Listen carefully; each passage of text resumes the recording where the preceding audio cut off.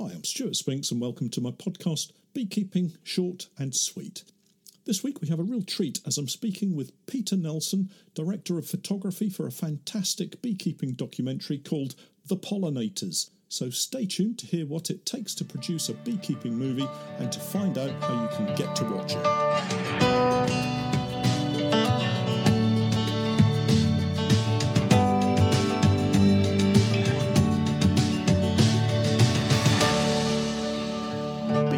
Short and Sweet, a beekeeping podcast for the inquisitive beekeeper with a short attention span. A beekeeper, in fact, just like me. So before we get into the interview proper, I just wanted to play 3 clips from the film, and you will hear, first of all, a gentleman by the name of Brett Adey from Adey Honey Farms, followed by Mary Ann Fraser, who is a senior extension associate who has retired from Penn State University, and then finally Susan Kegley, who's an organic chemist and CEO of the Pesticide Research Institute. And hopefully this will give some idea of what the documentary is focusing on. You know, it depends on whose numbers you look at, but the USDA numbers say we have somewhere around 2.6 million hives, and the Bee Informed Partnership out of Maryland's been losing 30 to 40% of our hives, so a 30% loss of there puts us down to about 1.8 million hives, and that's about what the almond industry takes. So we're almost at 100% utilization of the bee supply. You know, it's one straw too many. You got mites, you got virus, you got, poor nutrition, and then you have pesticide exposure on top of that. It's more than we should expect of any organism to survive. I think the general public should know that our food system is threatened by the fact that the bees are in trouble. And they should care about that because they eat food. Hi, Peter. Welcome to the podcast, and thanks for taking time out to join me to talk about your new film, The Pollinators, and also allowing me the privilege of previewing the film, which I've watched quite a few times now, and I have to say the quality is fantastic. So congratulations on a fantastic documentary. Well, thanks for having me on. It's great to be with you. And we're speaking to you in New York State today, aren't we? Yeah, I live about 100 miles north of New York City in what's called the Hudson Valley region here. Great. And I have to say we've got you up quite early because it's at 11 o'clock on a Sunday morning here, which is, I guess, about 6 o'clock in the morning over there. 6 a.m., yep. Yeah. Great. So before we talk about the film, can I ask you about your own personal beekeeping experiences? The fact I know that you're a beekeeper, so could you just share some of what you do with your bees?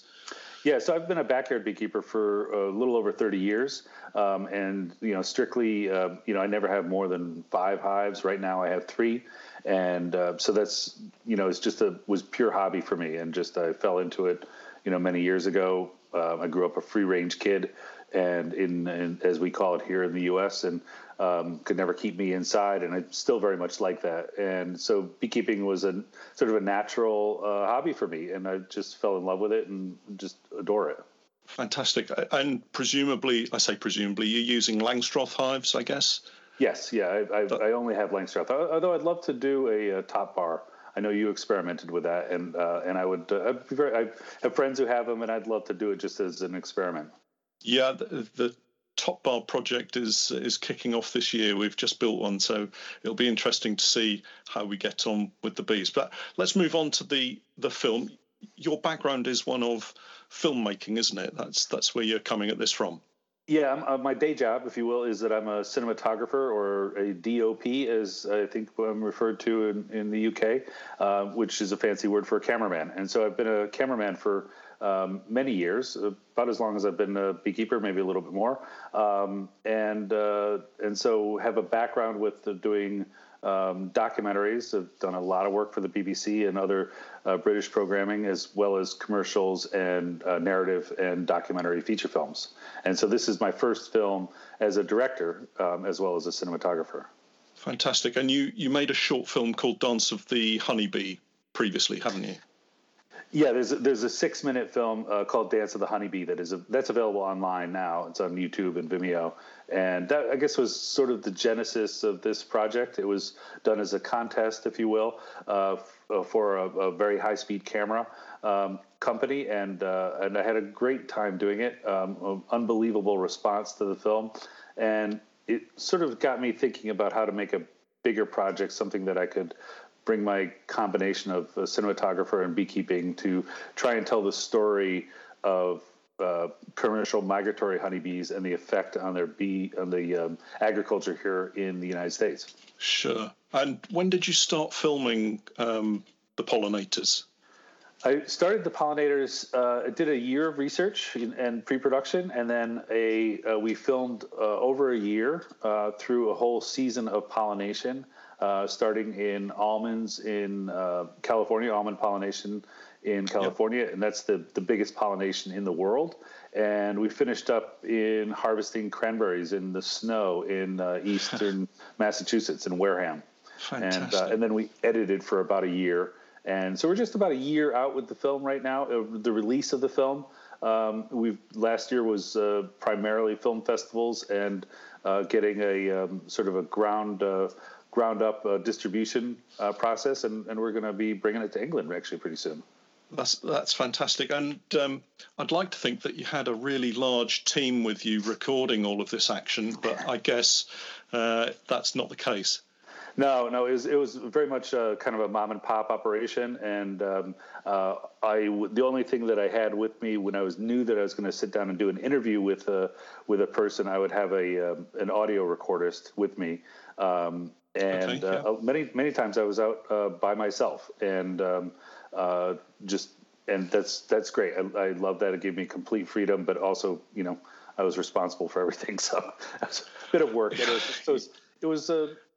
We've ended up with several hundred hours of footage, and we carved it down to 92 minutes, and just had a great time. Just wonderful. Yeah, I can imagine. The opening shots, so let's move on to the film now. The opening shots show what is, in fact, a very industrial approach to beekeeping. There's trucks and forklifts and lorries, hundreds of hives on board. And one of the commercial beekeepers, and I'm afraid I haven't made a note of their names, but one of the commercial beekeepers is explaining in one clip that he's got something like 18,000 hives that he's placing on around 40, I think you call them semi-trucks, a truck and trailer kind of configuration, right at the start of the almond pollination season. Yeah, so I became very much interested in this world of commercial migratory beekeeping, and I wanted to kind of throw people immediately into this beautiful, magical, realist world of beekeeping that commercial beekeepers do, which is at night with colored lights and a lot of smoke, and they move millions of hives around the country all the time. And it's a story that most people don't know. At least people here in the U.S. know that this happens. And so they move, as you said, a semi truck or tractor trailer with 400, 450 hives on pallets around, and they'll put them in the orchard at night when the bees are in the hive, or very early morning, and it's just mind-boggling the scale of the whole thing, and I just fell in love with how it looked. It was crazy and frantic and wonderful, and these beekeepers are some of the hardest working people I've ever met. Yeah, they certainly put in the hours when they're moving the bees around. I really loved the atmospheric night shots and that red glow that you achieved from the vehicle lights, and I guess they're using red lights not to disturb the bees so much when they're moving them. Yeah. So it focuses on the bee farming businesses in the USA, and many UK beekeepers, I think certainly what I would term backyard beekeepers over here, would be absolutely amazed at the sheer scale of the bee farming situation in the States. I've been online and managed to get some data from the United States Department of Agriculture, and I just want to share that with the listeners, and I'll post a link to the data so that people can go and have a look, and I'll also make sure that we post links to your film's website as well, Peter, so that everybody can get across to there. So this data comes from 2016, and in 2016 pollination services accounted for 41% of the commercial bee farmers' revenue, worth a total of $290 million, with each hive costing the farmers, the almond farmers, between $165 to $220 for a 5 to 6 week stint. And that covers 921,000 acres of almonds, almost the entire population, commercial bee population, is used to go down to the almonds, and that's, according to the data, around 1.76 million hives of bees. And the question for you is really, did you get a sense of that scale? Because it certainly comes across in the film. Yeah, it's so yes, indeed, it's just fantastic. I mean, it's not like you see 5,000 tractor trailer trucks lined up all at the same time, because it's such a massive area in almonds. And so it was this time of year, and it's happening right now as we sit here. They're moving hundreds and thousands of trucks across the country. Each truck has 450 hives on it, on pallets, and the scale is just amazing. And so I as I was filming, I would meet beekeepers in the middle of the night, somewhere in the middle of almond orchards, and there are more almonds now than there were then, according to what I know. It's over 1 million acres now of almonds that are being pollinated, and more bees are required. And so it's put a big pressure on producing and keeping these bees up, the amount of hives that they need, because if there is no pollination, there is no fruit, or there's no nut in this case. And so they need to have almonds in the Central Valley of California are almost 100% pollinated by honeybees. And because it is a giant monoculture of a single crop, there are no native bees basically there, or very few, not enough to pollinate what they need to do. And then, of course, after the flowers are gone off the almond trees, it's a desert, a food desert for any insect.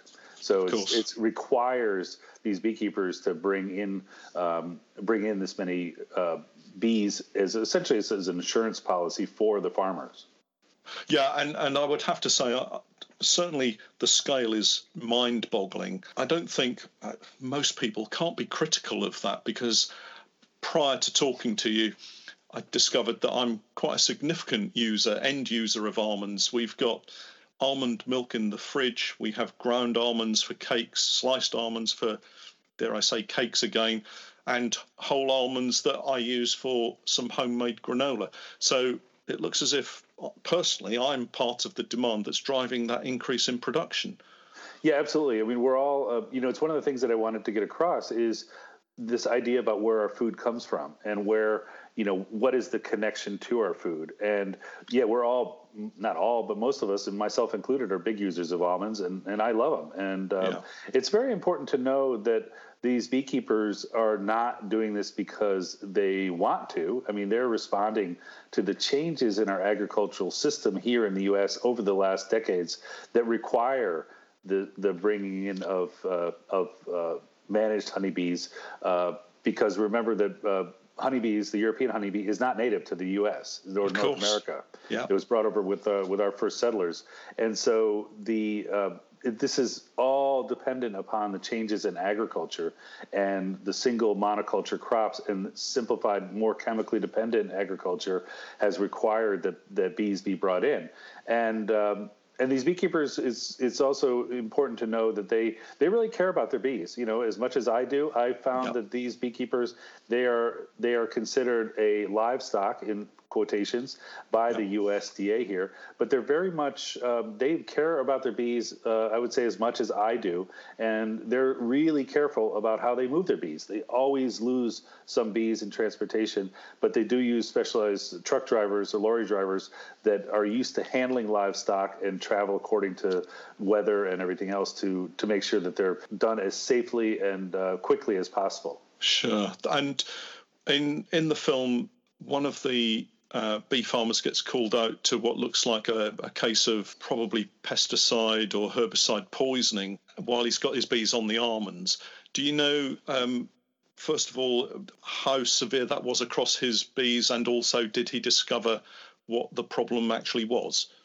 Yes, it was. He did, and I was lucky to be there lucky in the sense that it makes for a good scene in a film, although it made me personally sick to my stomach to see that. It was very upsetting to me and him because he personally lost 1,500 or more hives that day. I think there are a total of 5,000 hives that were affected that day. And what it was a neighboring farm was spraying, and there was some sort of mix of insecticide, fungicide, or whatever that drifted or was improperly sprayed, and the bees got sort of caught as collateral damage, and it was really traumatic. That's horrific, isn't it? I'm considered a relatively small beekeeper. I guess in the States I'd just be a backyard beekeeper. I've only got 80 colonies currently, and to lose 1,500 colonies would be soul destroying. It would be heartbreaking. Yeah, that beekeeper Brett A.D. is the biggest beekeeper in the country, right. And he I don't know what his exact number was, but it was roughly he keeps around 100,000 hives with his family. It's a big operation. He's the biggest beekeeper probably in the world. Wow, that is just mind-boggling. That's just incredible. So the film moves on and follows these massive articulated lorries or semis traveling to the various crops, and you highlight the effects of the chemical treatments on the colonies and discuss with some of the beekeepers the day-to-day challenges that they face in dealing with those losses. Yeah, so what happens here in the U.S. is this movement of bees are moved into California for almonds, the commercial bees, this time of year for 5 or 6 weeks. After the bloom is done, the beekeepers pack up their hives and they move them off either to start honey production in some cases, and many other beekeepers move their bees off to pollinate other crops, whether they're apples, blueberries, cranberries, avocados. There are 400 or something common fruits, vegetables, and nuts that are pollinated by insects in the U.S. And so there are these migratory routes that go up the west coast of the United States into the Midwest and then across back east and up the East Coast from, South Carolina all the way up to Maine. And so it's this incredible logistical operation every year where bees get packed up and moved around multiple times to service pollination. I guess beekeepers generally appreciate the wide variety of plants that our honeybees help to pollinate, but for those non-beekeepers out there, I don't think some would consider, for instance, avocados. They just wouldn't think that needs honeybees to pollinate. So it's really important that we get this information out there to non-beekeepers. Yeah, totally. And I wanted to really make people think about that. Here in the U.S., we're 3 or 4 generations away from the farm. And so many of us have lost that connection to who grows our food, how it's grown, where it's grown, and what it looks like even on a plant. I mean, it's amazing. And so I really wanted to kind of open the door a little bit and make people aware a little bit about establish a connection to our food and where it comes from. And I've had people say this to me, it's very rewarding that they go into the supermarket or the grocery store and they look at their fruit in a different way now. And that's just an amazing thing for me. That's a huge success, I think.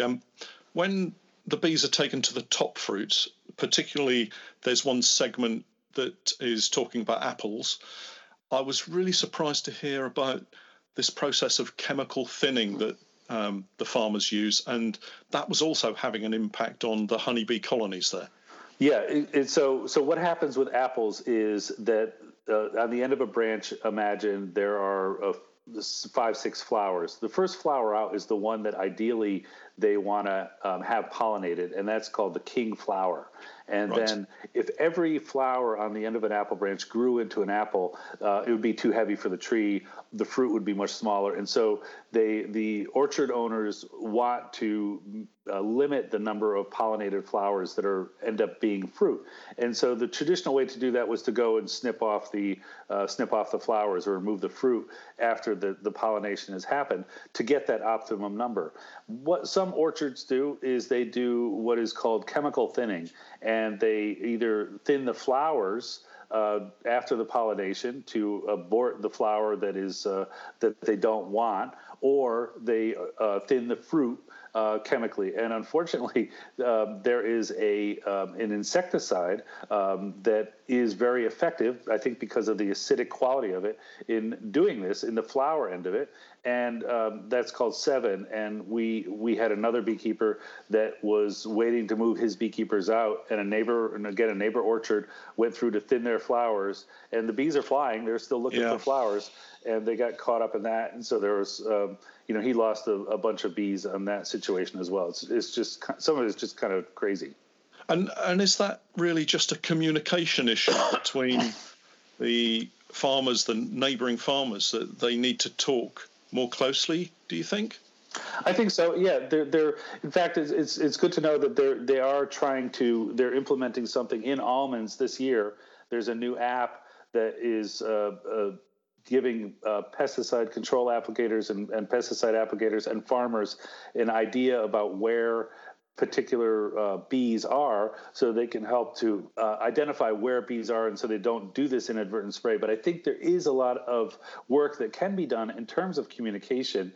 A lot of time the farmers, orchard owners, and beekeepers are all on the run, through the spring, moving as quickly as possible and trying to, fight with weather and everything else. Yeah. But to me, the technology is there. We all have smartphones, or most of us have smartphones, and they can say, hey, hey, I'm going to be spraying. Are your bees out? Or my bees are here. Don't spray yet, or whatever. So I think that a lot of could be done to communicate better about where bees are, and let farmers and pesticide control applicators know, what's going on.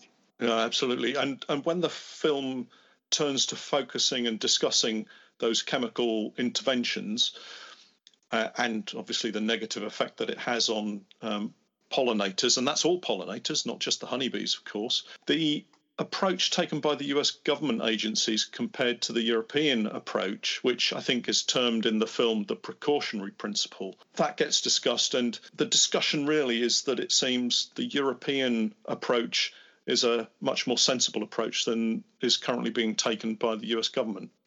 Yeah, very much so. And we bring that up because it is an important difference in the precautionary principle in the European Union and the UK. I guess it's all one thing now, or not one thing now. The clock is ticking. Sorry about that. People think it's either a good thing or a bad thing. So we'll see what happens. Yeah.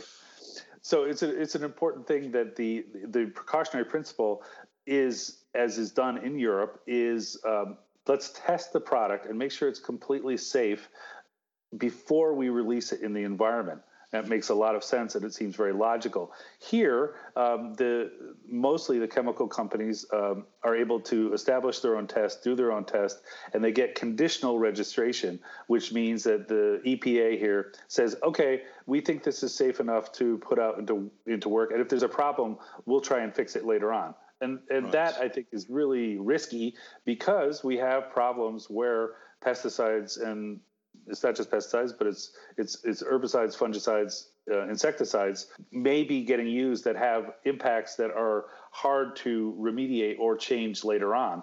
And I think there's a big economic driver behind this. And I just think, much more could be done to ensure things that are safe before they're put into work, implemented into the field. Yeah, and it seemed the EPA is the Environmental Protection Agency. Correct. It seemed that the chemical companies were setting up their tests, carrying out their tests, sorting through their own results, and paying for that. And that money was going into the EPA to fund the EPA almost. So I know that's a simplistic kind of view, but it seems almost like the chemical companies are funding the EPA, and so the EPA don't want to upset the chemical companies because they might lose their funding. Exactly right, and I think that much more could be done. Just for example, if we had completely independent, corporate, unfunded, unsupported, if it went into a bank, for instance, for a fund, an independent fund, so universities could test it, that were independent of the corporations, I think that could be a much better system. But right now that's not the way it's done. Either the corporations themselves do the testing, or labs that they control do the testing. There's not a lot of independent testing that is done. That is done more by science, by universities. But Right. a lot of times before these chemicals are released, the funding that leads to the testing that leads to their approval is done essentially by the corporations themselves. And I think that a lot could be done to make that better. And did you try to get any input from either the chemical companies or the EPA? Did you talk to any of those to try to get them involved in the film, or was that not something that you were looking to do? We talked long and hard about that, and I decided ultimately not to do it because I've done enough filming with corporations and governments that I didn't want a PR person sitting there telling me, lying Right. to the camera. Yeah. And I also wanted the viewer to make up their own mind about this, and I wanted the beekeepers and the scientists in the film to tell that story. And Right. so I decided ultimately that's going to make a stronger story. I just decided I didn't want to go down Sure. the road. It's a complex story, and I just thought that would really muddy the waters. Yeah, no, that's fine. So there's a heavy emphasis on monoculture, and obviously a monocultural diet for bees is as bad as it is for us. And I was really interested in the way that the film almost moved away from beekeeping a little bit and went into the farming community. And you've got these pockets of farmers that were looking almost to turn the clock back to when their grandfathers and great-grandfathers were working the land, and the principles of farming seem to be a lot more sensible, dare I say. So we wanted, what I wanted to try and do was connect the bees to how our food is grown. And as you said, having a simplified diet is not good for pollinators, as same for us. If we eat, just toast every day, it's not going to be good for us. So I wanted to, having that diverse landscape is really important. And there are farmers here that are farming more regeneratively, more sustainably, using cover cropping and serious crop rotation, adding to the soil through what they plant in it and never leaving the soil bare. And so it becomes habitat, it becomes richer soil, it becomes less chemically dependent on herbicides, fungicides, and insecticides. And it's a much healthier environment for pollinators and beneficial insects. And that balance, I think, can really, it's not going to work 100% of the time, but having more of an IPM, as they call it, or integrated pest management system, where you see, okay, we have a certain insect here that is a pest, and we'll address that now with a targeted insecticide, whereas much of the insecticide use is done here is on coated seeds. And it's kind of like, as somebody told me, it's kind of like taking an aspirin in the morning because you might have a headache. It's Right. dealing with something that is a problem that does not necessarily exist, and it's still putting the chemical in the environment. And so these regenerative, sustainable farmers are really making an impact, and it's very exciting to see what they're doing. It's not really as easy as planting one single crop every year, harvesting that same single crop every year. They have to manage a little bit more, but for some of them, their costs are down because they're not using as many chemicals, putting in inputs, as they call it here, into their farming operation, and they're really benefiting from it. And in addition to, most importantly, growing a healthier food for us. And I think one of the really nice comments, and I'm sure a lot of people have picked up on this, is that when you discuss trying to extend this system to other farmers and getting neighbouring farms to take on the same approach, that the guy in the film said their attention would be grabbed when they see new trucks, because new trucks mean that they're obviously doing okay. Yeah, it's funny because the farmers that I know really pay attention to what their neighbors are doing. Not unlike beekeepers, you can tell, you can sort of gauge people's success by their trappings, if you will. And Sure. So having a new pickup truck really makes your neighbor pay attention to, what is that guy doing that it's working so well for him.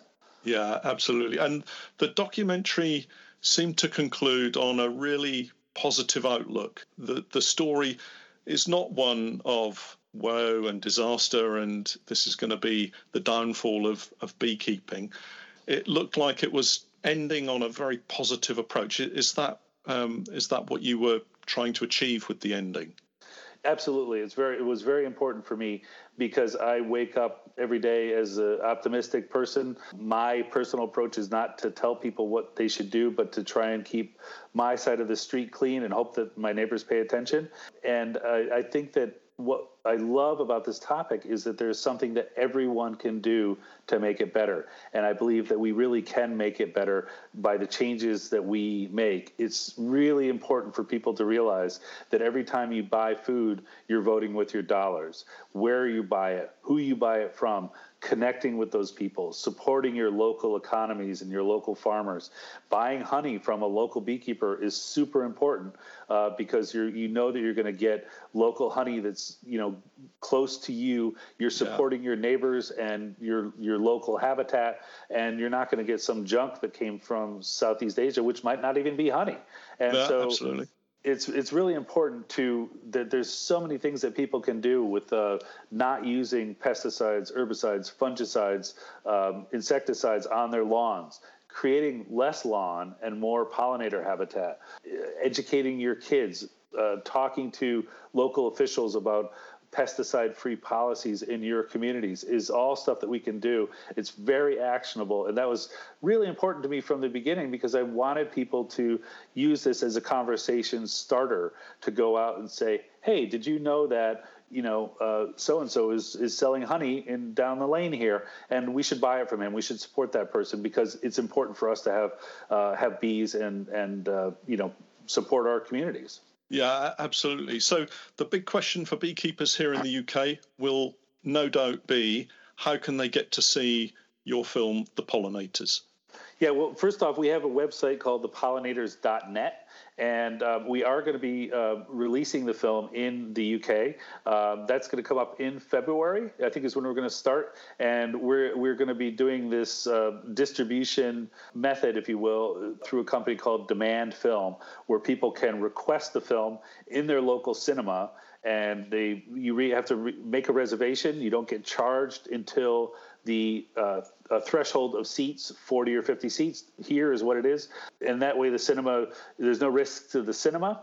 And at that point, the event becomes live. And at that point, people get charged for their tickets. So There's no risk to the audience. There's no risk to the cinema. And we can bring it. It's worked very successfully here in the U.S. We can bring it into communities that normally wouldn't get a small independent film about beekeeping or agriculture into our communities. And we've screened it super successfully here in the U.S. and then also Canada, Australia, and New Zealand, and the U.K. is our next stop. Ultimately, it will be released via streaming and later on by DVD or what other formats we have.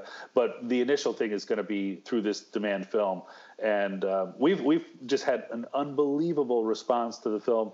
I'm going to a screening later on today. It's going to be 350 people in a small community in Connecticut. So it's super exciting. It's a story that a lot of people hear about the bees and how bees are moved and how it matters according to our agriculture is really I say it's kind of the important story that most people don't know they need to know. And it's really kind of ties into something that we deal with every time we sit down for a meal. Yeah. I mean, 1 out of every 3 bites of food we eat is something that's pollinated by an insect. So it's It really matters. And I have to say, you've obviously recorded the film, you've edited it all done, you've done all that work, yet your enthusiasm for it, even now, after so many years of being involved in it, is still way up there. So you're obviously very passionate about it.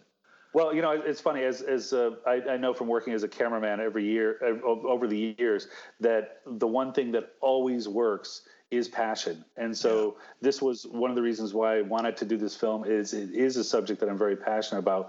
My wife, who's also the executive producer of the film, Sally Roy, I need to mention her, we are both very much interested in food and our food system, agriculture, and we love to talk about it. And it's just, it's where we center our lives around meals and sharing and food and getting outside and connecting people to food is really important to me. And I love talking about it. I love the people that I've met, like yourself, in this process. It's just wonderful. It's just been an amazing experience. So I obviously get a little excited about it. Yeah, no, and it comes across, Peter, I have to say.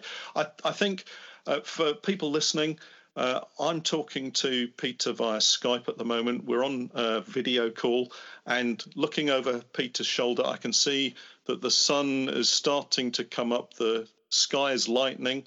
It must be almost breakfast time. So I think we'll draw a close to our conversation here.